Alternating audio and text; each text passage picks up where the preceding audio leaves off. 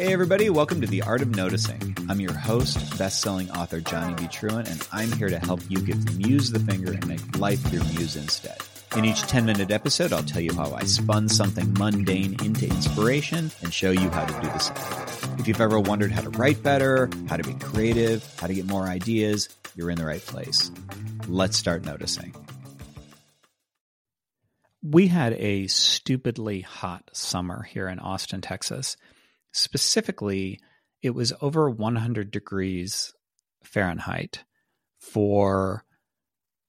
it was a lot. It was like 60, 70 days in a row where literally the daytime high was never 2 digits. It was always 3.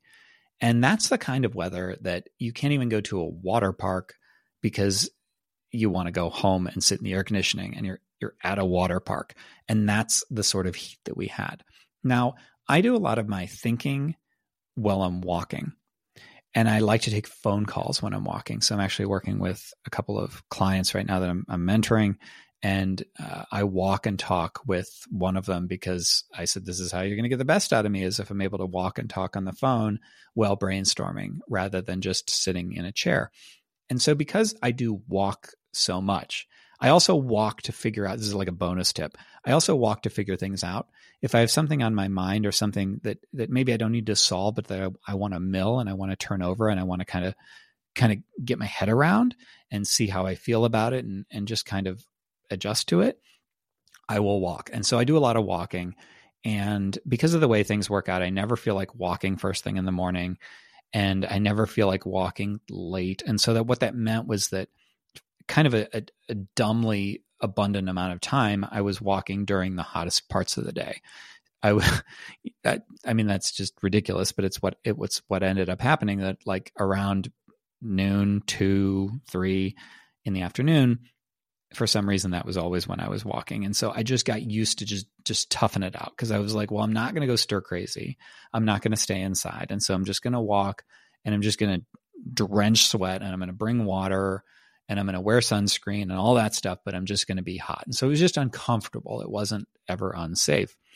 But because I was stubborn and unwilling to give it up, and I did it all summer long through this incredibly hot summer, I kind of got used to it. And there were days when it would get like near like 100 even instead of 105. And there would be a very light breeze, and I would walk through shade, and I would go, hey, this actually isn't that bad. And it got to the point where it seriously wasn't a big deal. And when I got down to like 95, I was like, oh, this is a piece of cake. I'm ready to go hang out and lay in the sun or whatever. So that was pretty cool until the other night I was at an outdoor concert, and it started getting real cold. And so I had a fleece, and I put the fleece on, and then the fleece had pockets, and I put my hands in the pocket of the fleece. And my wife, who didn't do all the heat work that I did, is beside me. She's also very cold, and we're talking about how cold it is. And at this point, I've got my fleece on, I got my hands in my pockets, or I guess my hands in my armpits, and I'm like hugging my arms to myself while I'm listening. And it was just like to the point where, can this concert end because I'm getting cold out here? And then I said, wait a minute, hold on. I have to find out how hot it really is, what the temperature actually is. Ladies and gentlemen, it was 68. So at 68 degrees, which is the temperature that a lot of people keep their houses because that's the temperature that they prefer, I was really cold. And not really, but I was definitely uncomfortable. And it made me think that there's maybe this kind of sweet spot of comfort, and that by pushing the upper end into the I'm comfortable at nearly 110 degrees, it's like I lost all of my cold tolerance. And I came from Ohio. My wife had horses at our house in a barn out back in Ohio, and the horse water buckets used to freeze so solidly that you'd have to go out there with a hammer and hammer through the ice so that so you could get to the water beneath. And eventually it still got so cold that you had to bring them in because there was like a 6-inch layer of ice around the outside, and you had to let them thaw out completely.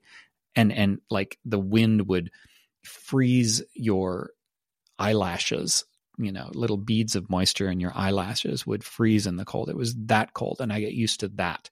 And I get used to being out in that. And so to say that at 68 degrees, I couldn't handle myself and needed to go get another layer is kind of stupid. But that's the point. I went from that, and by dragging my upper end into the mid to upper 100s, it's like I lost all of my lower end.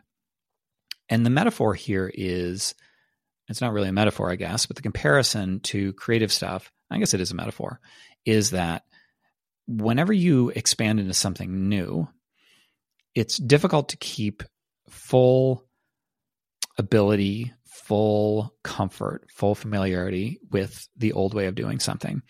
So anytime I start exploring a new technique, there is always the flip side of I am getting just a little bit further from the things that I do every day that I'm very good at. And actually, this is something that I can relate to recently from a creative standpoint, because it's been a while since I've written fiction. Now, I'm back to writing fiction just over the past few weeks, but it's hard.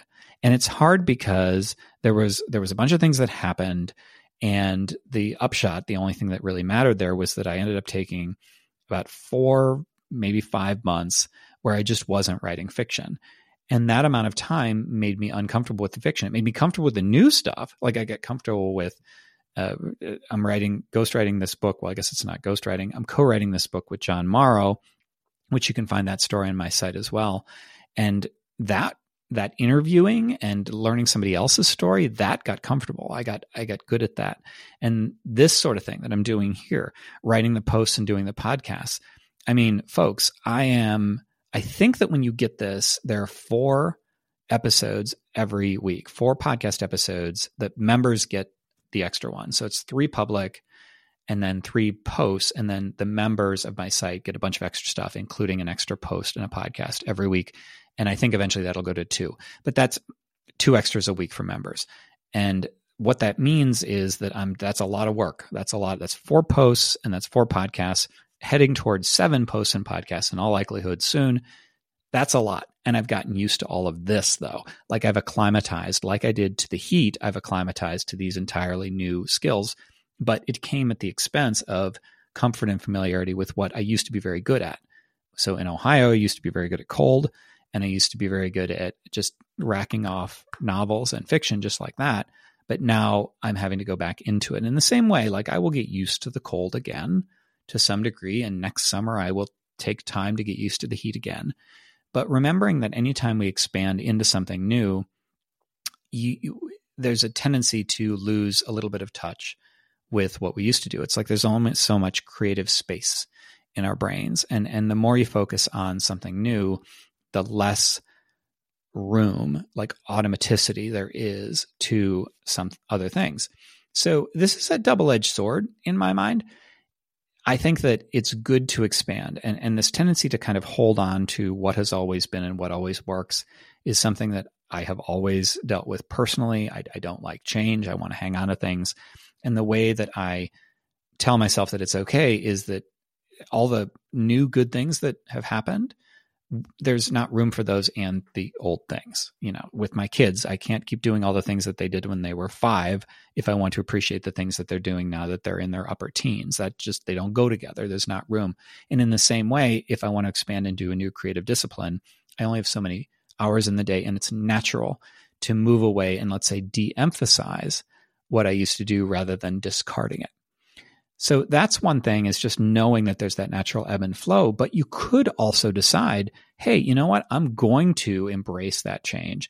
I'm going to pivot, and I'm comfortable enough to know that I'm going to go into a whole new realm, like Picasso entering his blue period, or anybody entering a new artistic phase, is to say, okay, for now, I'm kind of done with the way things used to be. And maybe I could go back to it, but it's a more complete severing, and that's okay in the evolution. And then if you come back, you may get this weird hybrid where what you used to do really well hybridizes really well with what you do well now, and it's this whole new thing, which is also exciting. So just knowing that there are these many options is a good thing to keep in mind as you grow as an artist. All right, that's it for today. If you'd like more, there's a full article about every episode on my website at johnnybtruant.com, as well as show notes and transcripts. If you find value in what I do, please consider becoming a member of the site. Just click on membership at the top. Members get extra weekly episodes of the podcast, extra companion articles, my current in-progress book, if you're into that sort of thing, and more, all for just a few bucks a month. It's basically like buying me a cup of coffee. If membership isn't for you, please show your support by subscribing, sharing, reviewing, all that good stuff. It really does make a difference. Thanks for listening, and stay curious.